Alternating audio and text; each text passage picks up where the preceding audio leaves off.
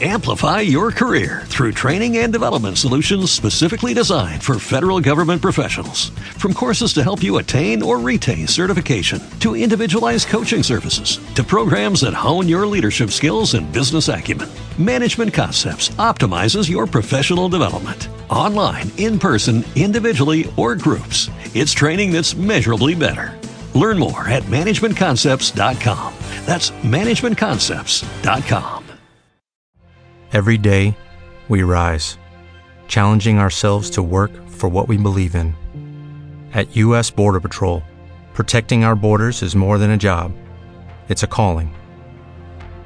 Agents answer the call, working together to keep our country and communities safe. If you're ready for a new mission, join U.S. Border Patrol and go beyond. Learn more at cbp.gov/careers. At the bottom of a trough, she found a child's shirt half burned, the remaining portion caked with dried blood. After several days spent in taking similar testimony, the prosecution announced its case complete, and court was open to hear what defense Gilles de Laval, Sire de Retz, and Marshal of France had to offer to the dastardly crimes charged against him. The marshal entered the courtroom dressed in doublet and hose of white satin, thickly sewn with seed pearls. About his neck hung several golden collars, emblems of his orders of knighthood. On his breast, a half-score military decorations blazed, for the Sire de Retz had been a mighty warrior of France before he took up his abode in the country and became the object of terrible suspicions. On a dozen hotly contested fields he had led the French forces to victory, and had engaged in the siege of Orleans with Jeanne d'Arc, entering the castle's moat with her, and being severely wounded by an English pikeman. Upon his head was a cap of ermine, the royal fur which none but the king and a few of his most valuable nobles were privileged to wear. No one at first glance would have thought the Sire de Retz capable of such horrid crimes as those of which he stood accused. His face was somewhat pale and wore, in repose, an expression of gentle melancholy. But his beard was his outstanding characteristic. In sharp contrast to his hair and mustache, which were light, almost blonde, it was jet black. Yet in certain lights it assumed a blue hue. It was this peculiarity which earned for the Sire de Retz the surname of Bluebeard, a name that has attached to him in popular romance since the Middle Ages, though his story has undergone a strange change, remaining in general memory only, as the ghastly fairy tale which frightens children today. Mild and gentle as de Retz's face appeared at first glance, however, a closer inspection revealed an innate cruelty. In his eyes there always smoldered a lurking, sinister expression, which now and again glowed like charcoal embers when blown upon by the fire bellows. At such times he ground his teeth, like a wild beast about to leap upon its prey, and his lips became so contracted they showed pale and bloodless against his beard. Then it was his beard appeared to bristle and show its blue shade more than ever, and his face paled to a corpse gray. After a few moments his features became serene again. A sweet smile reposed on the lips which had a moment before been set in a diabolical snarl, and his expression relapsed into a vague and tender melancholy. "Messieurs," said the marshal, lifting his furred cap and saluting his judges with formal politeness, "pray expedite my matter as quickly as possible. I would that my unfortunate case be soon disposed of, for I am peculiarly anxious to consecrate myself to God's service. He has pardoned my sins, and I would even enter a monastery and become a monk. Fear not, I shall richly endow several of the churches of Nantes, and shall distribute the greater portion of my goods among the poor, the better to secure the salvation of my soul." Had this been Spain, where religious fervor swayed even the actions of courts of justice, the Sire de Retz's plea might easily have operated to discontinue the prosecution. But the Frenchman is as practical in things spiritual as in things temporal. "Monseigneur," gravely replied Pierre de l'Hospital, "it is ever well to think of the salvation of one's soul, but you will please remember that we are now concerned with the salvation of your body." A look of impatience flitted across the face of Gilles de Retz. "I have confessed to the Father Superior of the Carmelites," he answered. "Through his absolution I have been able to communicate. I am therefore guiltless and purified." Pierre de l'Hospital drummed noiselessly on the polished table before him with his fingertips. True servant of the church though he was, this talk of confession and purification pleased him not at all. Today he was sitting in the secular capacity of judge. The body of a man accused of killing the bodies of helpless children was on trial before him. Let the superior of the Carmelites supervise the welfare of the prisoner's soul. He, Pierre L'Hospital, would perform the earthly office. "Men's justice is not in common with that of God," he said finally. "Nor though you were 40 times confessed and shriven, can I tell you what your sentence will be until I have heard the evidence in your case. Be ready then to make your defense, and listen carefully to the charges brought against you." He nodded to the court's clerk, who rose and unrolled a parchment. "Hear ye, Gilles de Laval, Sire de Retz, Consular to Majesty, the King and Marshal of France," read the priest. "Forasmuch as it has come to our ears that you have seized, and caused to be seized, the bodies of several little children of the Diocese of Nantes, not only 10 or 20, but 30, 40, 50, 60, 100, 200, and more, and have murdered them with inhuman tortures, afterwards burning their bodies to ashes. We do charge and adjure your true answer to make to these charges, and say whether ye be guilty or not guilty of these abominable doings." The grave eyes of Pierre de l'Hospital never left the prisoner's face while the indictment was being read.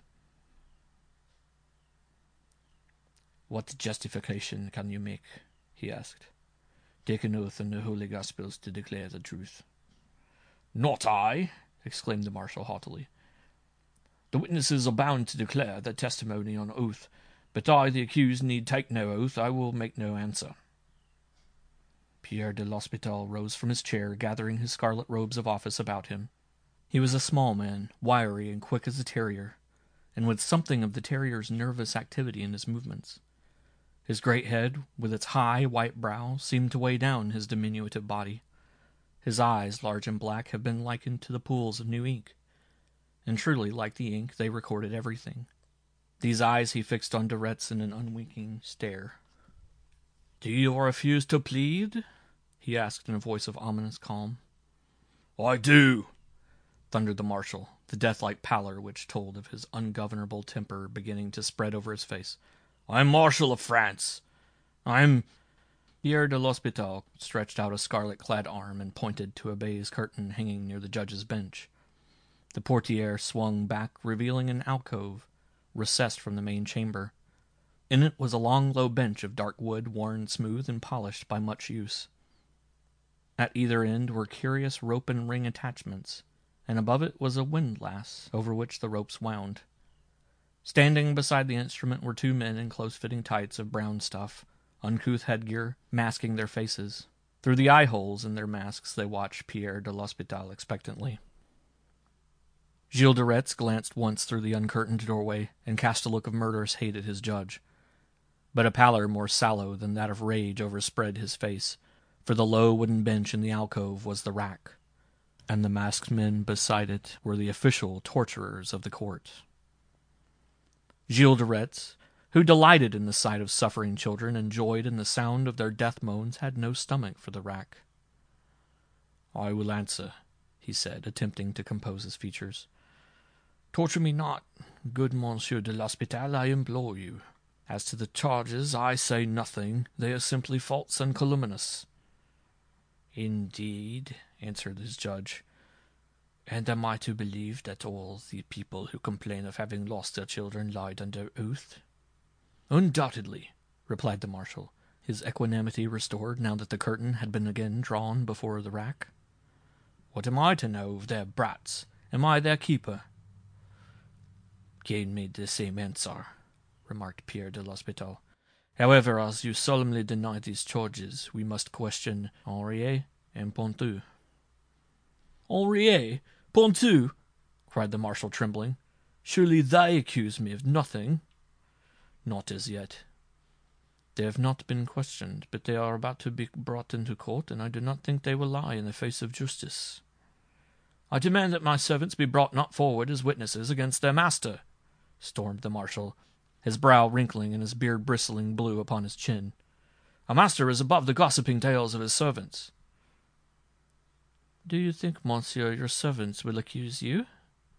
I demand that I, a Marshal of France, a Baron of the Duchy, should be sheltered from the slanders of small folk whom I disown as my servants if they are untrue to me.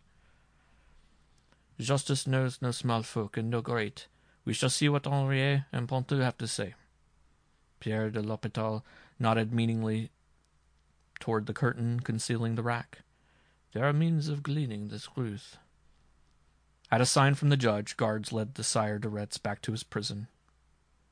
In the corridor outside the courtroom, the marshal passed Henriet and Ponthieu, escorted by agents d'armes. Henriet averted his eyes, but Ponthieu burst into tears at the sight of his master. De Retz held out his hand, which Ponthieu kissed affectionately. "Remember all I have done for you, my children," said the marshal, "and be good and faithful servants." Again Ponthieu covered his hands with kisses, but Henriet shrank from him with a shudder. In silence, the two culprits were conducted to the bar of the court. Pierre de l'Hospital looked sharply from one to the other, then signed to the clerk to read the indictment which charged them as accomplices of the Sire de Retz. Never for an instant did the eyes of the president of the court leave the face of Henriet, while the clerk droned out the charge. Henriet was a sharp contrast to Ponthieu. Ponthieu's bullet head, short, thick neck, and undershot jaw betokened a nature innately cruel and bestial. Nothing but torture, carried past the limit of human endurance, would wring the truth from him. Henriet, on the other hand, was as fragile and as prettily made as a girl, slender and tall, with tapering white fingers and blond hair falling in loose curls about his ears. He looked anything but the criminal he was accused of being. His blue eyes, though set too close together, were mild and timid in expression, and the slope of his beardless chin bespoke a nature rather weak than wicked. "What say ye, wretched men, guilty or not guilty?" asked Pierre de l'Hospital, still gazing fixedly at Henriet. "Alas, monsieur," exclaimed Henriet, "I am even as you say. I shall tell all, for I have another master besides my poor master of Retz, and I shall soon be with the heavenly one." He would have continued had not a shout from Ponthieu interrupted him. "Messieurs les juges," he cried, "my poor friend is tossed in the head. He is mad. All he says is but the raving of a lunatic." "Ah, Ponthieu, out of thine own mouth hast thou convicted thyself," returned Pierre de l'Hospital. "For hadst thou not been concerned in deviltry, thou wouldst not have feared thy friend's ravings. Proceed," he nodded to Henriet, "and see to it that thou speakst but the truth." But Henriet seemed to have lost the power of speech. Only incoherent murmurings came from his nervously working lips. At last he managed to gasp. "Monsieur le juge, I cannot speak to the abominable words I've to utter while that is in my sight." He pointed a trembling finger to the great crucifix suspended above the judge's bench. Led by Pierre de l'Hospital, the court rose and stood with bared heads, while amid a death-like silence the image of the Lord was veiled in black bunting. Condensed, Henriet's testimony was as follows. On graduating from the University of Angers, he had taken the situation of reader in the household of Sire de Retz. From the first, the marshal had taken a liking to him, and soon made him chamberlain and confidant. When he had been in the household about 6 months, the marshal decided to deed the castle of Chantonce to the Duke of Brittany. The night preceding the morning the Duke took possession, the marshal summoned Henriet, Ponthieu, and one Petit Robin to his bed-chamber. When all were assembled, de Retz compelled Henriet to kneel on the bare floor and take a solemn and horrible oath never to reveal what was about to be told him. The oath taken, the Sire de Retz told them he was expecting the Duke's officers to take over the chateau the following day, and before that happened, there were certain matters. Amplify your career through training and development solutions specifically designed for federal government professionals. From courses to help you attain or retain certification, to individualized coaching services, to programs that hone your leadership skills and business acumen, Management Concepts optimizes your professional development. Online, in person, individually, or groups, it's training that's measurably better. Learn more at managementconcepts.com. That's managementconcepts.com. What if you could have a career where the opportunities are as vast as our nation, where it's not about mission statements, but a shared mission? At U.S. Customs and Border Protection, we go beyond to protect more than borders. From ship to shore, air to ground, cities to local communities, CBP agents and officers are keeping people safe. Join U.S. Customs and Border Protection and go beyond for something far greater than yourself. Learn more at cbp.gov/careers.